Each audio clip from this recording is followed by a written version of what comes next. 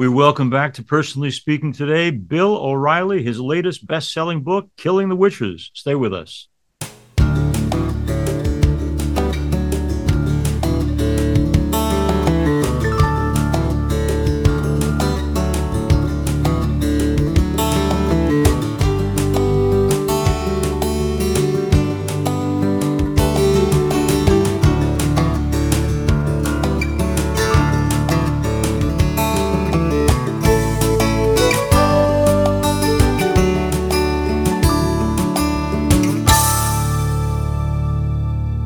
Hello and welcome to Personally Speaking. I'm your host, Monsignor Jim Lisanti, and television journalist and best-selling author Bill O'Reilly joins me once again. For 20 years, Bill O'Reilly reported on current events on the O'Reilly Factor on the Fox News Channel, and his show became the most viewed cable news broadcast in America. His website, BillO'Reilly.com, is followed by millions around the world, and he hosts the O'Reilly Update, which is heard weekdays on more than 225 radio stations across the country. Bill has written 18 national #1 best-selling nonfiction books, including the historical Killing series, which is the best-selling nonfiction series of all time, with over 19 million books in print. Bill's latest book is called Killing the Witches. The subtitle is The Horror of Salem, Massachusetts, which revisits one of the most frightening and inexplicable episodes in American history. Killing the Witches talks about the dramatic history of how Puritan tradition and the powers of early American ministers shaped the origins of the United States, and how rumors of demonic possession and witchcraft consumed Salem in 1692 and 1693. Bill O'Reilly is here with us today to tell us why he wrote Killing the Witches and what happened in Salem, Massachusetts, and how fear can sometimes overcome fact and reason. We welcome back Bill O'Reilly to our program. We're talking about his latest hit book called Killing the Witches, which I read and I couldn't put down. So I got to ask you, Bill, this guy, though, who shares the cover with you, Martin Dugard, how'd you meet him and how do you guys work together? Well, Dugard lives in Orange County, California. It was a interesting meeting. He's a Roman Catholic and I'm a Roman Catholic. And I had a handshake deal with another historian to do my research for a series of history books, which turned out to be the Killing series. Anyway, the guy reneged, and I was looking around for another researcher, and Dugard came to my attention through an agent. And at the time, he was not doing real well, but he signed on with me, and now he's doing very well because we've written 13 massive bestsellers, and he's a good guy. It takes about a year to put a Killing book together, about 6 months of research, 6 months of writing. So he's the primary researcher, and he sends me the stuff, and I shape it into a story, just like you give your sermon on Sunday and Saturday evening. I do the same thing. I tell a story about the historical research that we have, and that formula has been very successful. Bill, you know, you're a bigger-than-life presence, as you know. How's the guy's ego? Can he deal with the fact that we pick up the book because Bill O'Reilly's name's on it, and he does a lot of the homework? He's okay with that? He's making a lot of money, Monsignor, so I think he's... Good reason to be happy okay with that. It, you know? I think he's okay with that. All right, let's talk about Ann Putnam, one of the great characters in the book, who's responsible for a lot of the madness that takes place in Salem. You make the case very persuasively that witch hunting and cancel culture and going after people personally with lies is not something limited to Salem, but continues to this day. Ann Putnam was one of those people back then who's responsible for a lot of what took place. Who are the Ann Putnams of today? Well, let's give the audience a little background if they haven't read Killing the Witches. So the reason I wrote the book was because the witch trials, the witch hunts in 1692 have returned to America in 2023 in the form of the cancel culture. So what this is are accusations, unproven, obviously. These girls, Ann Putnam was a young girl. And they couldn't prove anybody was a witch. They just accused them. And 2 weeks later, these four people had ropes around their neck. So today, the cancel culture is designed to do the same thing, eliminate people. You can't hang them anymore, but we can destroy their lives, make it impossible for them to be employed, and destroy their families. It's exactly what happened in 1692. So the girls back then were and the boys. There was no childhood under the theocracy of the Massachusetts Bay Colony. So the Puritan ministers came over. They were actually booted out of England by the king. They come over into Mayflower, harrowing. We put you on to Mayflower in the beginning of the book. You don't want to be there. And then they come here, and there's no fun. Can't have any fun. Any fun sends you directly to hell. So the kids are like crazy. And then a slave woman named Tituba, who came from Barbados, arrives in Salem to work for a minister. And she minds the minister's kids.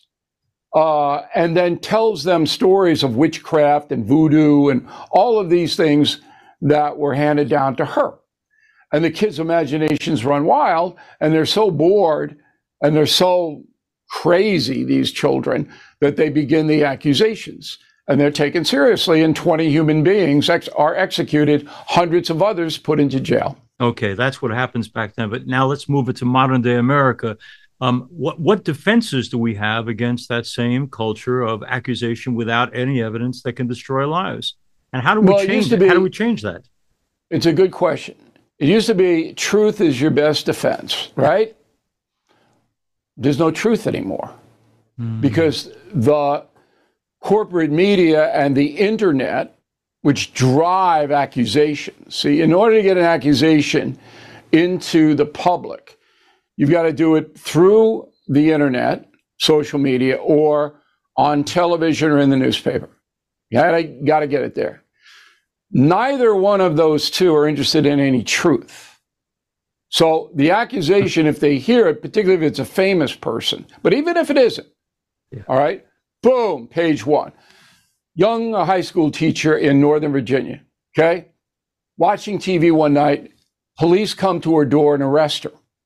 She didn't know what's going on. I think she's about 25, 26. We write about it in Killing the Witches. All right, take down to the police station, booked. Cops call the local media, all over the place. A student had said that she acted appropriately toward him. 2 weeks later, the charges are dropped. There's no evidence at all. The woman was fired from her job, not reinstated. Okay. Whole life ruined, scorned. She sues and wins, but still, her whole life, boom, in the blink of an eye.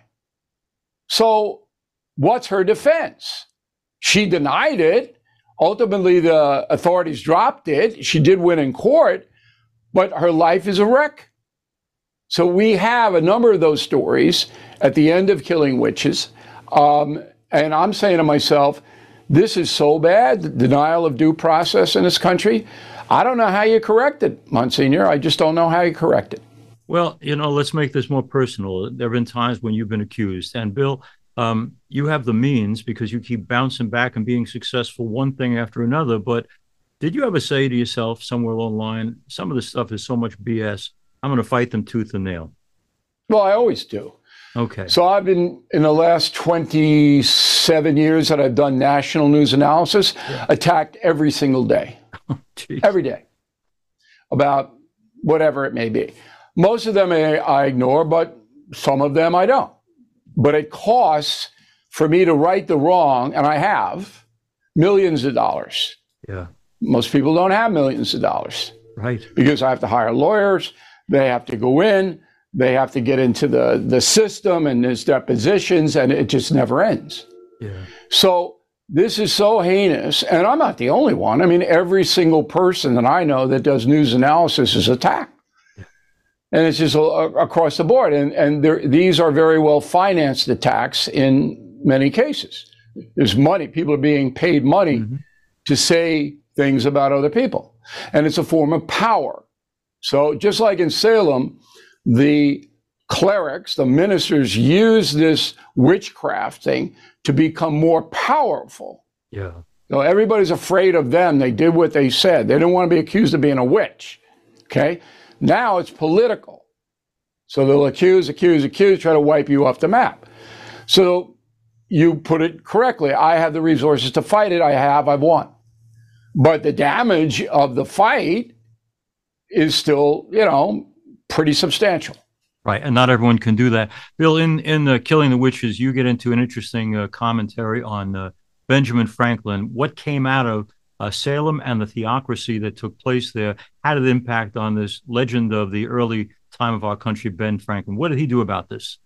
Well, this is one of those things that nobody knew, including me. And I thought I was like Mr. History, right? I didn't know this. So when the Salem witch trials took place 25 miles north of Boston, but a lot of the witches were put in Boston jails because there wasn't enough room in Salem. And Benjamin Franklin was a teenager in Boston. He was a genius. And he started to follow. It wasn't contemporaneous. This happened before Franklin, okay? But it was written about, and the chief witch hunter, a man named Cotton Mather, was alive, still a preacher in Boston. And Franklin went to his house. And they had a long conversation, and we detail that conversation in Killing the Witches. Franklin was so unsettled by that, he never forgot it. And he brought it to Philadelphia when he had become the most powerful American in the world. And when the Constitution was forged, Franklin said, no, we're not having any religion in the Constitution. And Jefferson and Madison sided with Franklin. Patrick Henry, Roger Sherman, and a bunch of others wanted in the Constitution for America to be defined as a Christian nation. Brawl. And we write about it extensively. Big brawl in Philadelphia over that. Franklin, Madison, and Jefferson win. Henry's so mad, he bolts and goes back to Virginia, okay? But to this day, the government cannot impose or endorse a religion in the United States, and that's the way it should be. Bill O'Reilly's our guest. Killing the Witches is the book. Bill, when you talk about a false accusation, how do you fight back? I couldn't help but think, too, of our own lovely Catholic Church, and I guess so many other groups, too. 96% of priests are clearly innocent of any kind of wrongdoing toward kids. 4% did bad stuff. But you know and I know, all it takes is an accusation to destroy a priest. For priests who don't have a whole lot of resources, what should we do? Well, at this point, I think the Australian case where in Australia, Cardinal and then Pell, it was subsequently uncovered that he was completely innocent. Mm-hmm. That was a tipping point. And then I think people started to say, okay, we need to be a little bit more skeptical here. Yeah. I feel very, very badly for anybody, not only clerics, but anybody who has to go through this and is innocent and they're, surrounded by it. The only thing you can do is just hold your head up, tell the truth, and just keep pushing ahead. It's one of those things like getting cancer, Monsignor. It's one of those things about being in a car accident that leaves you debilitated for the rest of your life. There's no explanation for it. Yeah. The evil that men do. These young girls in Salem who were directly responsible for the deaths of 20 human beings, nothing happened to them. Most of their lives were wreckage. We do trace their lives after, but no legal authority went after them. They weren't held accountable for it. Neither were the witch hunters, Cotton Mather, Alton. They weren't held accountable, nor the clerics who drove it. Yeah. They all got away with it, but they really didn't get away with it. And so you almost have to be philosophical about it. All you can do is all you can do. You just have to live your life. Got to ask you, Bill O'Reilly, this Catholic Christian question, but whether it's the people who suffered in Salem or clerics today or Bill O'Reilly or anybody who is falsely or unjustly accused, what role should we embrace in terms of forgiving the person who accuses? Depends on what they're doing. If they're continuing to accuse, if they're unrepentant, then you got to go get them. Okay. Look, if you know Christian theology, it's up to God, all merciful God, right? Mm. It's up to me to stop evil. So if evil is continuing, then I'm going after you. Okay? So you can say you're sorry all you want, but the next day you go out and do it again, I'm going after you. If somebody is sincere and comes, and this is very rare, but Monsignor goes, really, I'm sorry, I did it, and I'm really sorry, I know I did wrong. I forgive him in a heartbeat, because that's the theology, we have to do that. Yeah. We have to. But to continue to do evil and then go, oh, yeah, I'm sorry about that, but I'm going to continue to do it. No, not me. I'm St. Michael the Archangel on that one. Okay. Bill O'Reilly's our guest. Killing the Witches is his latest great book. And now, since you identified as Catholic early on, I'm also one of them. I got to ask you this question. There's synod going on in Rome, bringing all these people together. If what comes out of it is women deacons and blessing of gay unions, how does Bill O'Reilly Catholic feel about that? You know, I got Robert Barron. I think you know him, sure. Bishop Barron over there, and I'm talking to him about it. That's way beyond my station in life. Okay. See, I'm not judging anybody. I don't have that moral authority to do that. I think it would be a much better world if everybody understood that we as flawed human beings, sinners, don't have the moral authority to judge anybody. The Christian theology is that marriage is between a man and a woman. So we're going to keep that. I assume. I don't think Pope Francis is going to knock that out. If you want to be compassionate to people who are gay, who want to get married, I don't see anything wrong with that. Okay. But I don't think that within the theology, it's going to expand out of sacrament of marriage to anybody but man and woman. Okay. Just my opinion. And just today I had a funeral where a Lutheran deacon woman came to church and was asking when we might have women deacons in the church. Any particular point of view as a Catholic? I like women deacons. I think they should do it tomorrow. Okay. Good. Priests is a different story because of the fact that if you are a cleric, a priest in a Catholic church, that is your primary family. Mm-hmm. If you have another family, and then you get into dissolution of marriages and kids who are not behaving or whatever, it's impossible. You can't, as a priest, tend to your flock and then have a family at the same time. There's too much going on there. But women deacons, bring them on. Why not? Okay. Bill, it's a moral and political question I'm going to ask you now. Were you shocked at all by the fact that, because I admit it, that in light of the slaughter that took place outside of Gaza, that we're facing so many demonstrations that are pro-Palestinian in this country with seemingly no regret for the Israeli victims? Well, these are stupid people.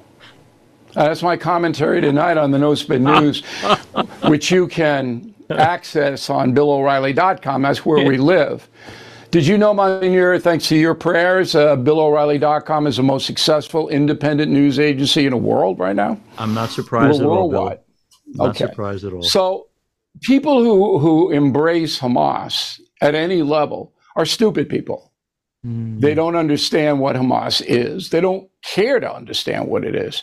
Always remember, people believe what they want to believe. All right, I believe in God because I want to believe in God.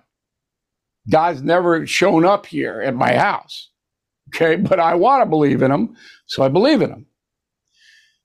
For whatever reason, some people want to believe that Israel's a fascist state. Mm-hmm. And that's what they're going to believe. And you can give them history lessons, you can show them this, that, the other thing. They're not going to believe it. So when I see the Harvard people, and that's my alma mater, as you may know, out there going right on Hamas, I know that these people doing that don't know anything. They don't know what Hamas is, who's behind Hamas, what the philosophy is. They don't know what the Germans did. They don't know what Stalin and Russia did. They don't know anything. They're told something, and that's what they want to believe, so they believe it. I kind of dismiss those people. Mm-hmm. I don't really take them seriously. They would never in a million years approach me or debate me, ever, because they'd be reduced to dust. You know, Ash Wednesday is from dust we come, to dust you shall return. Well, they would return to dust quicker than if they debated me.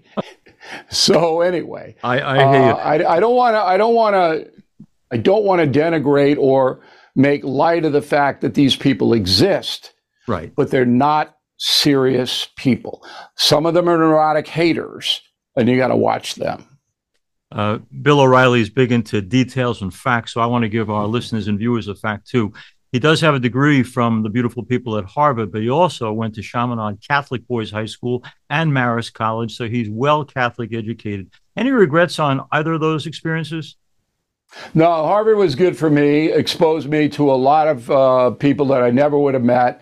And when I went there in the 90s to get a master's degree, it wasn't crazy. Marist College was excellent for me. Working class school, played football. It has now gone woke. Oh. It's interesting. The further away they get from the Marist brothers, who built the school, literally built it, and then the school went secular in the late 1960s, the further they get away from that, the worse the school becomes. In fact, I didn't send my son to that school because it's insane, in my opinion, Marist College. Chaminade was very disciplined. I didn't particularly enjoy it. I played ice hockey there, and that was fun, but it served me well.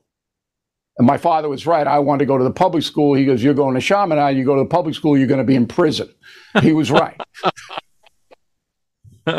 Okay. Thank you, Dad, for that wisdom of the ages. Now, you bet. On a personal note, too, for our listeners and watchers, I had the privilege of meeting and talking at length to Bill's mom, and a great lady. And I mentioned that, Bill, because I always like to go to family awards and the good stuff that you got from Mom and Dad. What did they give you? Dad, we know, gave you that great education. And from Mom, what did you get that's of value to you even now? So I'm doing a show on August 27th at the Paramount Theater in Huntington called The New York State of Mind. And I'm getting into all of that, about how my upbringing, which is really your upbringing and everybody's upbringing in the New York area. Right. Working class upbringing, how it was and why it has changed. That's the theme of the show. We do it funny. So my mother and father were children of the Depression. Mm-hmm. That was the key. And then my father went off to World War II as a naval officer, as I write about in Killing the Rising Sun. They had a point of view that this country was noble. They had a responsibility to raise their children in the church and as decent human beings. Okay? They weren't smoking pot on the weekends. And there were rules. I got to ask you, in light of our country, Bill, which is divided, and the world, which is divided, is Bill O'Reilly a man of hope? Yes, because history goes in cycles. Okay. So we're in a down cycle now on every front, and a lot of it's because of this. So people now have abdicated personal responsibility, and they create their lives on an artificial machine. Yeah. And that takes out a lot of humanity, a lot of compassion, a lot of empathy. It goes right out the window.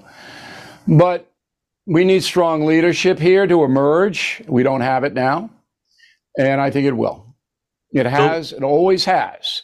So So I am. I'm not a cynical guy. I'm a guy who problem solves and lays it out there the way I see it, and hopefully people will understand what I'm talking about and try to do the right thing. Bill, you read the polls and I read the polls. The polls that say that the majority of the country doesn't want this to be in 2024 a repeat of 20 in terms of Biden versus Trump. Is that the way it's going to go, first of all? And are you one of these people who says, I wish there was another candidate? Well, look, I want the best for the country. I'm not really qualified to say who the best candidate is. I'll give you strengths and weaknesses all day long. I don't think Biden's going to run again. Okay. Trump looks like he's going to get the nomination. But with Trump, any day could be anything. So it's not a lock. But at this point, if the election were held tomorrow, it would be Trump versus Biden. But I think Biden leaves the stage. A lot of stuff building against him. And Trump is Trump. All right. He ran the country pretty well in 4 years. But as far as his presentation is concerned, I'd like to have him locked in a room with St. Francis for about 48 hours. That would be a miraculous and wonderful thing. But let's say that tomorrow Joe Biden says, I'm tired and I'm going to give it up, but I'm first going to pardon my son and I'm resigning early. So Kamala becomes president. So she's the incumbent running against Donald Trump. Who wins that election? I think they challenge Kamala. They would primary her. Okay. I don't think Kamala's going to walk in, even if she's the vice president. She'll be a placeholder. Okay. Never get anything done at all with the Republican House. Yeah. And she's deeply unpopular in this country. And in my opinion, not up for the job. She's not up for the job of vice president. And nobody knows what that job is. And she can't even do it. So and Gavin looks the part, but do you see him as president, Gavin Newsom, California? No, it's too radical out there. If people really knew what was going on in California, they'd be horrified. Bill O'Reilly's here. We're talking about killing the witches, among other things. Bill, I promise last question, then I'll get back to you. Okay. You're very busy and full life. So at every level, you've had incredible success. The books go through the roof. You sell millions of copies. You've been number one guy on TV. You're popular. You're well paid. You have more money than you can spend in your lifetime. Everything has, in the end, gone well for Bill O'Reilly. So I got to ask you, when you're at this point in life where it's all come together nicely, what in the world does Bill O'Reilly do next? I'm trying to stay on the planet so that my son, who is at Oxford now, he goes to Salve Regina College. He's a third year abroad student. He can be a force, and he wants to get into politics. Okay. So I'm trying to stay around, give him a little protection and a little guidance. That's really my main focus now. My daughter is in law school. I'm trying to get her on a pathway to help children. She has a strong interest in doing that. Mm-hmm. So that's it. And then if I can get those two things accomplished, then St. Peter and I can have our conversation. I want to thank Bill O'Reilly for being with us. I hope people will get Killing the Witches. Bill, as everybody knows, started life as a great journalist, and now he's a great historical writer. But he combines his journalistic ability with his knowledge of the history to make everything he writes so wonderfully readable that anybody will benefit by reading his books. And that's a great gift that God and his parents gave to him, along with Chaminade Maris and the Kennedy Center at Harvard. Bill, thank you for all you do. Thank you for your honesty and directness, and keep on writing because we need to hear your voice. Appreciate it. Always a pleasure to talk to you, Monsignor. Thanks so much, Bill. Bye-bye. Thanks for being with us today. If you need to reach me for any reason, you can get me at personallyspeakingpodcast@gmail.com. You can probably listen to this program on SiriusXM, the Catholic channel, but you can also watch us on YouTube. I'm privileged to serve as host and executive producer, Personally Speaking. Our producer is Lisa Jandovitz. Thanks so much for joining us. We'll be with you again next time on Personally Speaking.